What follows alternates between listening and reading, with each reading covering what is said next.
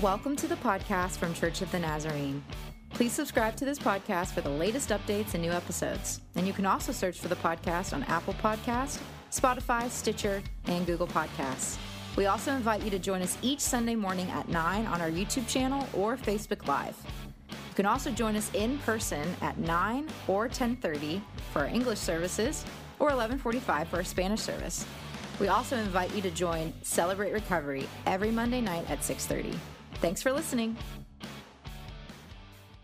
Even in heaven, Jesus bore the marks of his earthly pilgrimage with its cruel cross and shameful death. The angel Gabriel approached him and said, "Master, you must have suffered terribly while down there." "I did," he said. "And," continued Gabriel, "do they know all about how you love them and what you did for them?" "Oh no," said Jesus, "not yet. Right now only a handful of people in Palestine know." Gabriel was perplexed. "Then what have you done," he asked, "to let everyone know about your love for them?" Jesus said, "I've asked Peter, James, and John, and a few more friends to tell other people about me. Those who are told will in turn tell others about me, and my story will spread to the farthest reaches of the globe. Ultimately, all people will have heard about my life and what I have done." Gabriel frowned and looked rather skeptical. "Yes, but what if Peter and James and John grow weary? What if the people who come after them forget? What if way down the line in the 21st century, people just don't tell others about you? Haven't you made any other plans?" And Jesus answered, "I haven't made any other plans. I'm counting on them." That's an excerpt from Lifestyle Evangelism written by Joe Aldridge. What a sobering thought, right? And so I need your participation in this next part. If you believe that Jesus died for the sins of the world, raise your hand. If you believe that your neighbor actually matters to Jesus, raise your hand. If you believe evangelism is important, raise your hand.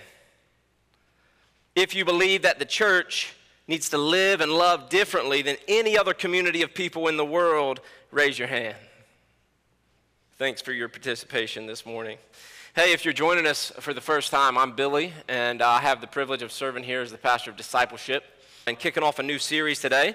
Our lead pastor, Adrian Mills, for you visiting and for church family, he'll be back next week bringing the word, returning from his sabbatical. So he better be rested and fired up, right?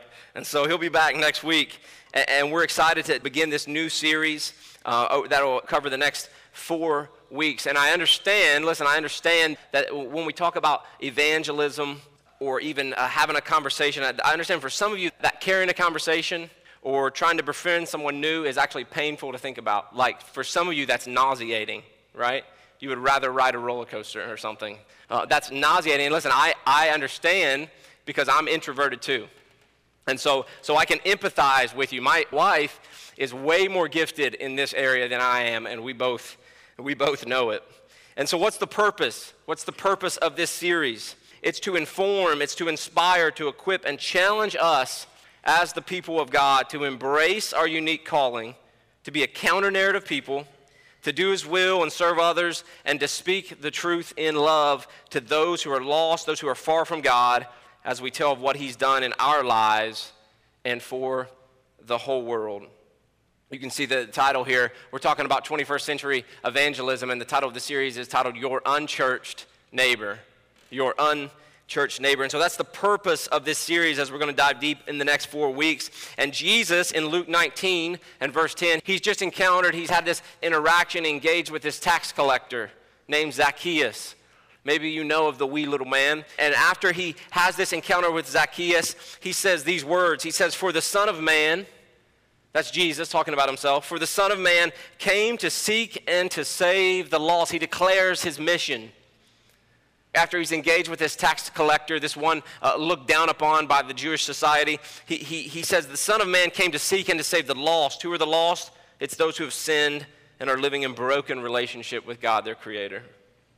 And so listen, if we're committed to being transformed by God to bring hope to others through Christ, that's our mission here at Church of the Nazarene, we must be committed to making changes in ourselves and in our approach to mission as the church to reach a new and different world in which we're living. The message is always the same. The message doesn't change. but the world is different, and the people all around us are certainly different. And so the focus for today is understanding. Understanding. And we're going to look at three areas of understanding. The first is this, we're going to look at in just a second, is understanding the general worldview, the understanding the mindset, the cultural statistics of the world in which we live, the cultural vibes, right? What are the vibes of the culture? What's the worldview? What's the mindset? The second area of understanding that we'll move into is looking at the reality of your own life, your own heart, your being versus your doing, what you declare and what you live. And we're going to look at that and why that matters in our heart posture as we think about personal evangelism and reaching those who are far from God. And then finally, we're going to look at an understanding of the power of knowing and, yes, understanding in our lives and in the lives of others. We're going to talk about holy love. Holy love. And so I want to give you a few of the titles of the articles that I gleaned, and there were some books that I didn't put on here, but some of the articles that I gleaned, some of this general understanding, this worldview, this mindset, these statistics that I'm about to read to you. Because the world in which we live, like we could declare, is not the world in which I grew up in. It's not the world that most of you grew up in. The whole mindset, the whole worldview has shifted. And so we want to look at what's going on around us, because if we don't understand what's going on, then we're not going to have the right posture, the right position, the right information to enter into conversation, enter into relationship with an unchurched neighbor. And so here's the articles that I gleaned this general understanding from. Here's some of the titles. Nuns are on the rise. And I don't mean nuns like nuns, nuns, like nuns, N-O-N-E-S. Those who would identify as having no religious affiliation. The second one was what non-Christian people really think about the church. The third one, what do non-Christians really think of us? What non-Christians want from faith conversations. 9 common social media tactics that never draw anyone closer to Jesus. You should read that one. 3 things Christians do that non-Christians despise. And then 3 truths about your non-religious neighbor. And so these are just some of the titles that I gleaned some of this from. And I have a quote here by David Kinnaman. And he's going to set the stage for us today and for the rest of our time in this series. And David Kinnaman is part of the Barna Group. He says, in an era of mass media, it's easy to believe that the more eyeballs, the more impact. So in an era of mass media, media has exploded in our lifetime in the recent decade. Whether it's social media, the 24/7 news cycle, whatever it is, it's at your fingertips. In an era of mass media, it's easy to believe that the more eyeballs, the more impact. But radio, television, and tracts, some of you know what a tract is. Radio, television, and tracts accounted for a combined total of less than 0.5% of the busters, the Gen Xers, who are born again. Let that sink in for a minute. Radio, television, and tracts. Listen, we're talking about the age of Billy Graham. Radio, television, and tracts accounted for a combined total of less than 0.5% of busters or Gen Xers who are born again. And so this highlights the vital importance of relationships in our life, of relationships in our spheres of influence. And so here's the statistics. Here's some of the worldview that we're working with. Only 21%, and this is from recent surveys, studies over the last few years, only 21% of non-Christian people have a positive perception of the local church, less than a quarter. Half of non-Christian Americans don't trust local pastors. Millennials, that's my generation, think that the local church is detached from the real issues people are facing. The percentage of people who attend church 1 or 2 times per month, just 1 or 2 times, decreased from 34% in 2019 to 28% in 2022. In the same time frame, the percentage of people that never or seldom attend church grew from 50% to 57%. There's an increasing percentage of people who are spiritually and biblically illiterate, especially in younger generations, but they are open to spiritual things. Non-Christians are pretty sure that we're not interested in who they are. We're not interested in them for who they are. Essentially, that we stink at friendship, especially authentic friendships with those who are non-believers, non-Christians. Non-Christians tend to think that Christians are against more than they're for, that we carry the perception of being judgmental, that we easily judge others by their worst sins and ourselves by our best intentions. Non-Christians don't see much difference between the way Christians live when compared with non-Christians. And another word for that is they see us as just being hypocritical. And if you're honest, it's easier to point out a hypocrite than to admit that you are one.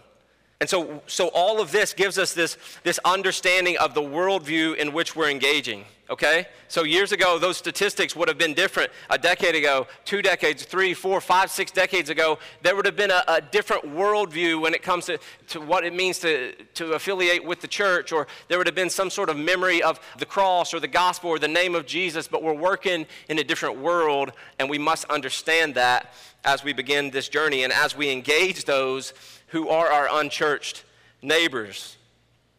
And if you're here today, and this is your first time in church, we are so glad that you're at church. There is too often, though, a discrepancy in who we as Christians claim to be and what we do. And that's what creates some of these perception issues. The problem with that reality is that being and doing is ultimately inseparable from one another. And if this is true, and it is far too often, then it leads unchurched neighbors to see Christians, those who carry the name of Christ, as hypocritical and judgmental and stinky friends, self-centered.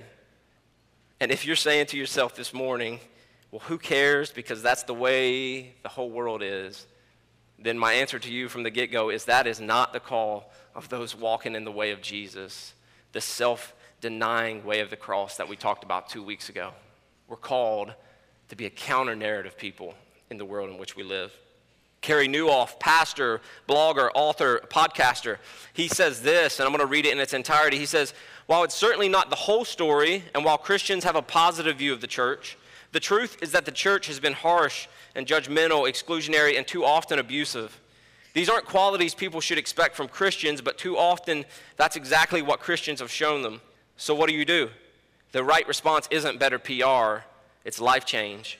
The right response isn't getting mad at non-Christians who don't see the better side of the church or the potential of the church. Instead, repentance, humility, reconciliation, and a new reality moving forward are good places to start. When overcoming perception gaps as large as this data reveals, one of the most important things church leaders and individual Christians can do is to be the opposite of what non-Christian people would expect you to be. Fortunately for Christians, the opposite of what most people expect is pretty much what Jesus embodied. The cure for the problem is to embrace more of what we are supposed to authentically be. And I have a rephrase here of something that Francis Chan said, and it went something like this. Be careful not to get so caught up in everything that God wants you to do or that you want to do for God that you lose sight of who God wants you to be, because the difference is significant. And so we must, as we understand our own reality, the posture of our own hearts, we must, and I emphasize, embody the kingdom before our unchurched neighbor will ever give ear to hearing about the proclamation of it. It must be embodied in our lives. Jesus embodied the reign that he announced. Jesus lived in his being what he believed, not just in words, but in his very personality. The kingdom of heaven was being ushered in. So what about you and I? What about our lives today? And listen, I want to note this. If you're making mental notes of how so-and-so that you know is so bad at this, and you hope that they're hearing this message this morning, then stop right now and repent. Surrender whatever pride, whatever self-righteousness is present in your heart. Before we get going, before we dive in the next few weeks, repent, surrender that to God right now, because that makes you acting like a judgmental, hypocritical, stinky friend. And if defensiveness, when you hear a statement like that or those statistics, if defensiveness is the gut reaction, then it's almost a guarantee that it's true, or at least true enough for pride to puff itself up inside of you. And listen, I speak from experience. I'm speaking from experience as someone who has been quick to get defensive. Very quick to get defensive or to come to judgmental assumptions way too quickly of others. And so I confess that to you this morning. But I'm thankful that I have a friend with me at all times to correct me. My wife. I'm sorry, the Holy Spirit. You can laugh. Listen. So I want us to see our own hearts because it's going to affect the way that we view personal evangelism. That's why before we get into this understanding of how to engage our neighbor, we got to look inside of our own hearts and look at the posture of our hearts and how we see them and how we actually see ourselves. Because sometimes we're so busy, if we're honest, listen, we're so busy, we're glued to our phones or our TV, or we're worried about the little things in our own little world. Guilty of that. Or we're just cursing the darkness in the world around us that we never even consider our neighbor really. Unless it's a wave from behind the car window as we pour into our garage and shut the door behind us. And if that's the case, then I would say that it's been some time since you actually considered the life or soul of your neighbor. And what do the statistics tell us? What do many of these unchurched people in our culture, our unchurched neighbors, declare? That they know it. The statistics, that their own statements declare that they know it. They know that we lack actual care and compassion and understanding far too often in our relationships with them. This is a quote from a response to one of the online articles that I talked about when it was talking about non-believers in church. It said, this is what they wrote. It says, there's a reason churches are known as jerk factories. How about you Christians start leading such kind, gracious, successful, exemplary lives that people around you start asking, what's so different about you? Then you can have a conversation, which I desperately hope will not involve you confronting that person about what you haughtily, condescendingly, pompously, judgily presume to be their sin, while ignoring that plank in your own eye, your own zeal to tell others what's wrong with them because they aren't more like you. That's what she wrote. So listen, as we begin this journey, the more that you and I get honest, the more we understand the reality of our own story, the more open that you'll be to understanding your unchurched neighbor. And the more we know about the people we're neighbors with, the more we'll understand them, and then the more we'll be able to connect and make meaningful relationships with them. And so I want to look at a story found in John chapter 4. It's the story of the Samaritan woman at the well. It's John chapter 4. The event is on the YouVersion app. It's going to be on the screen here. But it's the story of the Samaritan woman, and we witness in this story the power of knowing, the power of understanding and being fully known.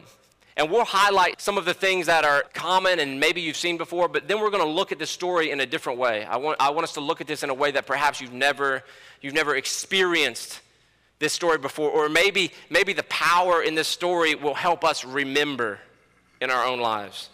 John chapter 4, beginning in verse 1. John chapter 4, beginning in verse 1. It says this, now Jesus learned that the Pharisees had heard that he was gaining and baptizing more disciples than John, although in fact it was not Jesus who baptized, but his disciples. So John's giving us some commentary here. So he left Judea and went back once more to Galilee. Now he had to go through Samaria. So he came to a town in Samaria called Sychar, near the plot of ground Jacob had given to his son Joseph. Jacob's well was there, and Jesus, tired as he was from the journey, sat down by the well. It was about noon. When a Samaritan woman came to draw water, Jesus said to her, will you give me a drink?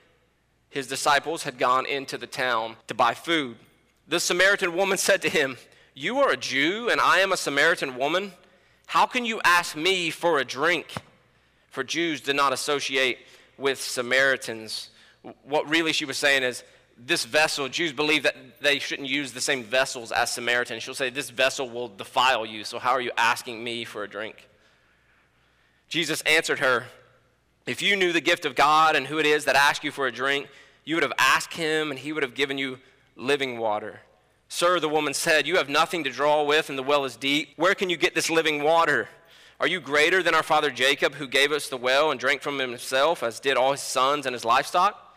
Jesus answered, everyone who drinks this water will be thirsty again, but whoever drinks the water I give them will never thirst. Indeed, the water I give them will become in them a spring of water welling up to eternal life. The woman said to him, sir, give me this water so that I won't get thirsty and have to keep coming here to draw water.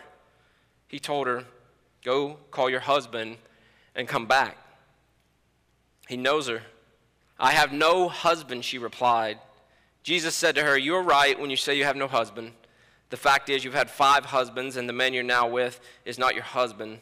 What you have just said is quite true." "Sir," the woman said, "I can see that you're a prophet. Our ancestors worshipped on this mountain, but you Jews claim that the place where we must worship is in Jerusalem." "Woman," Jesus replied, "believe me, a time is coming when you will neither worship the Father neither on this mountain nor in Jerusalem. You Samaritans worship what you do not know. We worship what we do know, for salvation is from the Jews. Yet a time is coming and has now come when the true worshipers will worship the Father in spirit and in truth, for they are the kind of worshipers the Father seeks. God is spirit, and his worshipers must worship in spirit and in truth." The woman said, "I know that the Messiah, called Christ, is coming. When he comes, he'll explain everything to us." Then Jesus declared, "I, the one who speaks to you, I am he." Just then his disciples returned and were surprised to find him talking with a woman. But no one asked, "What do you want?" or "Why are you talking with her?" Then leaving her water jar, the woman went back to the town and said to the people, "Come, see a man who told me everything I ever did." Come see a man who told me everything I ever did. Could this be the Messiah? And they came out of the town and made their way towards him. This is the word of the Lord.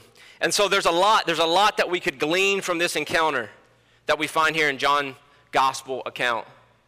There's a lot we could glean from John chapter 4 in this encounter with the Samaritan woman. However, instead of a verse-by-verse exposition, which I love to do, going verse by verse, I want us to take a step back and look at this story from a different perspective than perhaps many have read or experienced it before.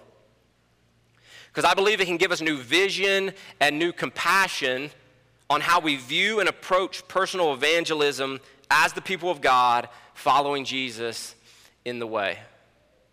Now listen, when we read a biblical story, it's our most natural human tendency to imagine ourselves in place of the hero or the protagonist of the story, which in the Gospels, the biographies about Jesus' life, it's most often Jesus. It's natural for us to place ourselves in that part of the story. We put ourselves into the text, right? And I do want to note that if you're a disciple, if you're an apprentice, a follower of Jesus, then it's expected that your deepest desire would be to be like him. So that's a right desire. But the trouble with our tendency to put ourselves in that position in the text is that we often miss a perspective that's there given for our benefit. We often miss where we fit into the story. Let me give you an example from the Old Testament, David and Goliath. Whether you're familiar with church or not, you've probably heard the story of David and Goliath. And listen, there have been books written on this. But listen, in the story, there's 3 perspectives, really. There's Israel, the people of God, who are cowering on the hill. They need a savior. They need someone to deliver them, or they're going to become the slaves of their enemy. There's the Philistines, the enemies, the people that are opposed to the name of the one true God. Then there's David. Well, there's Goliath. There's the giant, the warrior who fights on the enemy's behalf. This giant that seems just formidable. He cannot be taken down. And then there comes David into the story. And so often it's easy for us, and there's been books written like this, and there's some truth that in God's power we can be like David and we can slay our Goliaths in our life. And there's some truth there. I'm not knocking that. But in the story, I want you to see that you and I are Israel. That you and I are Israel in our state. We are on the sidelines, and our enemies look great, and we need a hero to step in and save us. And in the context of the story, David comes in, and he saves the people of God in a most unlikely way. With a sling and a stone, he brings down their enemy. And just like in our lives, we're on the sidelines. We're Israel. We're cowering in fear. We need a Savior to come and save us from our enemies, sin and death and the devil. And Jesus came, and in the most unlikely way, through a cross, defeats death and sin and the devil. And Jesus is our greater David. And so in the text, you and I are not David. We're Israel. Jesus is David, and he rescues us from our enemies. So I just want you to see how easy it is for us to put ourselves in the text as the hero, as the protagonist. And maybe this will help you read God's word differently, to look at a different perspective. And so back to our story in John chapter 4. Here in our text in John 4, which may be very familiar to many of you and new to some of you, It's normal to view this text and see the context, and we see it. We don't even have to have commentary of Jesus breaking cultural barriers and religious barriers with a Samaritan, and a woman at that. And it does set an example for us. It does set an example for us to engage those who are supposed to be our enemies or unworthy, whoever wrongly thinks they can define that in our lives, but that we should even engage them with the gospel of Jesus. And all that's true, but I want you to see something different in the text today. I want you to see the text with new eyes. So let's look at the story again. In this very famous text of Jesus and the Samaritan woman, the woman's belief is turned by a critically important fact. Her belief is turned and her life is turned by a very important fact. And the fact is this, that Jesus knew her. He understood her and he knew her. And in his grace extended to her the invitation to receive living water that could satisfy her continual thirsting. It was the first thing she announced as she went back into town. She doesn't go back and say, I've met the Jewish Messiah, or the Son of God has arrived. What does she say when she goes back to the town? Come see a man who told me everything I ever did. Now the townspeople probably knew a lot of what she had done, or she wouldn't have been drawing water at noon. She had a reputation. So what are we getting at? Perhaps for the first time in her life, she felt fully known, yet fully loved. For the first time in her life, she was fully known and understood, yet fully loved. Not judged, not condemned, not shamed, but fully loved. Tim Keller writes this in a book about relationships, about marriage actually, but it fits, it's the gospel. He says, to be loved but not known is comforting, but it's superficial. To be known and not loved is our greatest fear. If we were honest, that's our greatest fear, that someone would truly know us and reject us. But to be fully known and truly loved is, well, a lot like being loved by God. It's what we need more than anything. It liberates us from pretense, it humbles us out of our self-righteousness, and it fortifies us for any difficulty life can throw at us. And so for the first time in her life, she has experienced being fully known, yet fully loved, fully understood, and yet not rejected, not judged, not condemned. And her heart overflows naturally with a declaration that's evangelistic in nature. She runs back to the town, and her witness, this woman with a reputation, her witness and her candor, her frankness regarding her own life, so impressed the people that they came to see. She said, come and see. Just come and see this man. And they come to see Jesus for themselves. And so here's the reality of this story of the Samaritan woman at the well. Here's what I want you to see. You are her. I am her. That's each of us in this story. We're not Jesus. That's our story. If we've experienced God's gracious gift of new life and salvation, then that's our story. The Word of God says in Romans 3 that all have sinned and fall short of the glory of God. All have sinned and fall short of the glory of God. And so what am I doing? We're talking about understanding, but I'm trying to get you to remember. I'm trying to get your heart in the place where when you engage your neighbor, that you have a heart to understand because you remember what it felt like to be understood and yet not rejected. To be known and yet fully loved and offered eternal life. But maybe some of us have just drifted into a state of spiritual amnesia. But you see, the good news about Jesus is the truth that this woman experienced and all of us in Christ have experienced.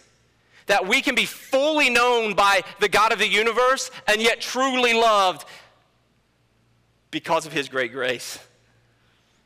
Romans 5:8, but God demonstrates his own love for us in this: while we were still sinners, Christ died for us. And some of us need to remember that today. Some of us need to remember that today. Jesus has come to each of us, or perhaps he comes to you today, and he sits down, or he sat down, and the Spirit of God reveals all of the ugliness, the brokenness, and the thirsting after things that don't satisfy us, the sin in our lives. And in that moment, We are exposed and we're fully known, and he understands our condition. And yet, he has poured into our hearts rivers of living water. He's extended to us life more abundantly and overflowing so that we do not have to search for water and try to draw it out of broken cisterns that cannot hold water anyways. He's met us where we were, and he meets you there even today. He fully knows you, and yet he demonstrates true love towards you as he offers you new life despite what you've done or where you've been.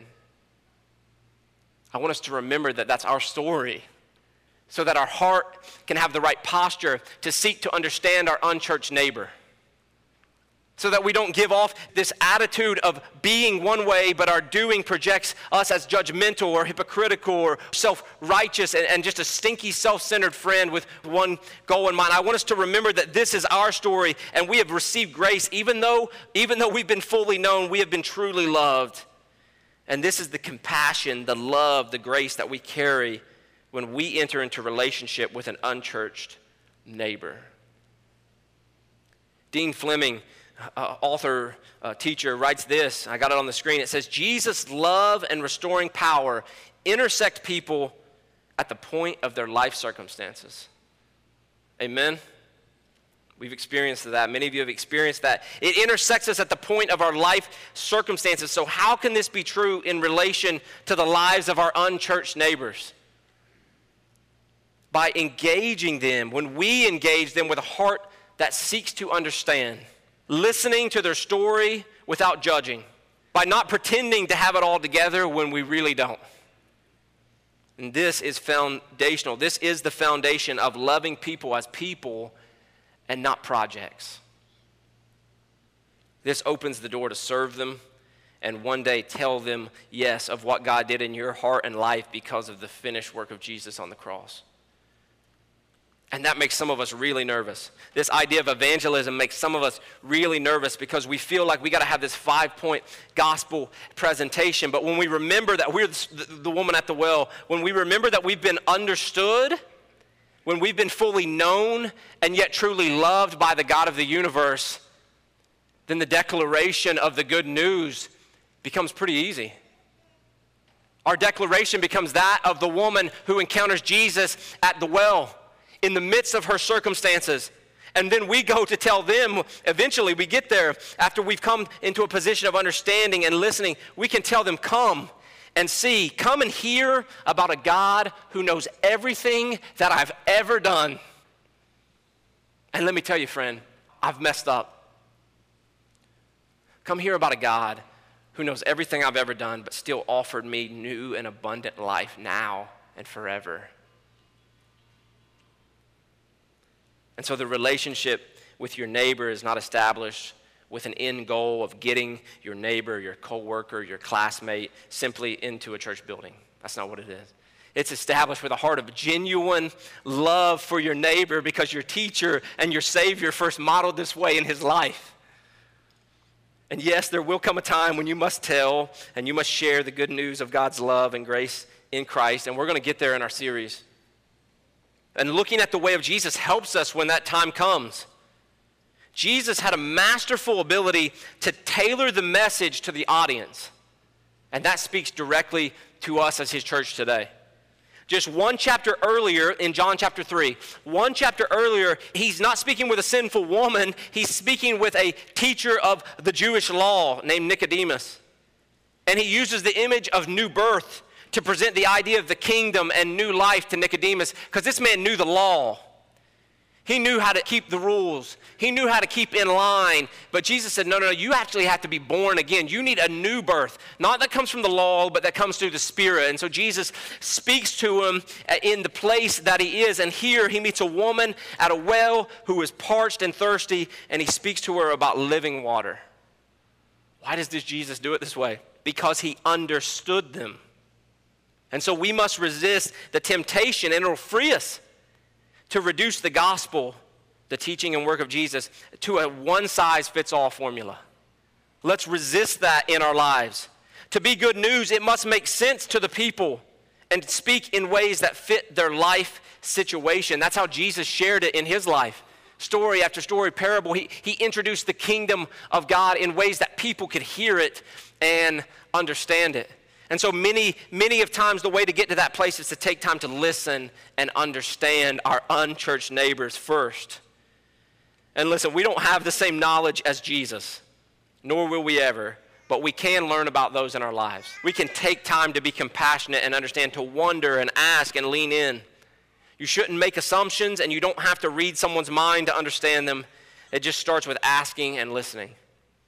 And listen, church family, there is great power in being in a conversation, and some of you have experienced this, in being in a conversation with someone and they know that you're working to understand them rather than only make a declaration to them. They know that you're actually working to understand and know them. And so as Haley and Ashley make their way back up, the bottom line for us today in this first part of this series is this.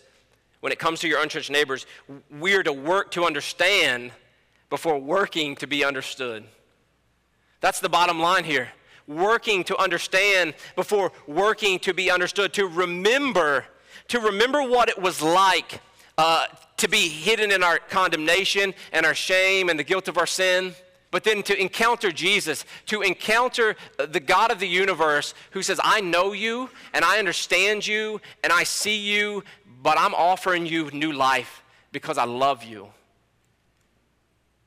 And if you experience the freedom of that, then our heart should naturally overflow to work to understand others before working to be understood. As the old saying goes, right? People don't care what? How much you know until they know how much you care. It rings true today, especially in the life of God's people, in your life, in my life. So we must simplify what it means to be a good neighbor and to build relationships with the people whom God has placed around us. The mantra of one of these families who authored one of the articles I read, he said this, and I love it.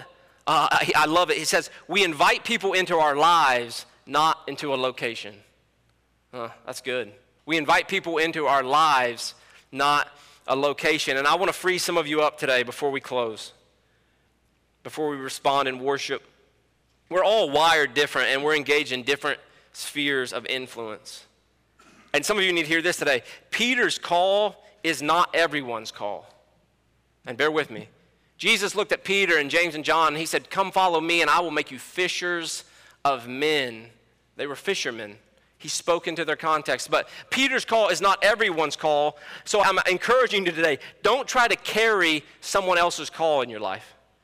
Don't try to carry someone else's call. But while Peter's call is not everyone's call, we are all called to witness to the transforming grace of God. If you've experienced it in your life, by being the people that God has called us to be, by living out what we claim to believe, and then, yes, by telling them, hey, come and see a God who knows everything about me, yet he offered me new life. Richard Foster wrote this. He said, we do not need elaborate plans or scholarly speeches. We need only love. Loving God with all our heart, mind, soul, and strength, and loving our neighbor as we love ourselves. I want to finish with this quote from Carey Nieuwhof. He said, don't pretend to be something or someone you're not. I find the more humility I add to my words, the smaller the gap is between who I am and who I say I am. When you admit your shortcomings, you build a bridge between yourself and others. Owning your sin is different than living in it. Confession is never an excuse for complacency. When was the last time you had someone who's not your skin color, not your political persuasion, and doesn't share your value system over for dinner? Or when was the last time you broke bread with an addict who's not in recovery? Often when Christians do pursue friendships with people far from God, it's more of a project than a friendship. But people aren't projects, people are people. People could smell it a mile away if you see them as a project and not a person. You want a simpler place than that to begin? Try this. Just like the person. As my friend Reggie Joyner says, people will never believe you love them if they feel you don't like them. God have mercy on me. So why is this worth talking about? Why are we going to have a series about this for 4 weeks? It's because we want to be obedient. We want to be about the business of our rabbi, our teacher, our Savior, if we're his disciples. His heart was for the lost, and so ours must be as well. To seek and to save the lost, we must place ourselves in position for him to do that work through us. And that begins with a heart that seeks to understand, to know, just as you and I have been understood and fully known, yet truly loved. Would you stand with me this morning? Would you stand with me as we prepare to worship and close and pray? Would you stand with me to pray? Some of us today just need to ask God to soften our hearts. Some of us need to repent of some judgmental and hypocritical and selfish tendencies that we've had towards people who are outside the church, who are unchurched, who have a perception that too often Christians have brought on themselves. Right or wrong in your life, some of us need to just ask God to search our hearts so that he can give us a heart that truly seeks to understand and know, to listen and to care for those who are unchurched, those who are in our circles of influence. And then start there. Start with asking and listening. Jesus, we thank you. We thank you that you modeled this, that we don't have to look far, but within your text to see that you modeled this for us, God. Change our hearts today, God. Renew our minds towards our neighbor. If we have believed that to seek and to save the lost was your mission, then God, give us a heart, give us a passion, Lord, for those who are outside of relationship with you, who are far from you, God. Help us to see them as people the way that you see them, so that by your grace, perhaps you'll give us a chance to tell them, hey, I know a God that knows everything I've done. He knows everything you've done, but yet he offers you new and abundant life even now. Jesus, help us to live like you as we remember the love that you've poured into our lives. In Jesus' name, amen.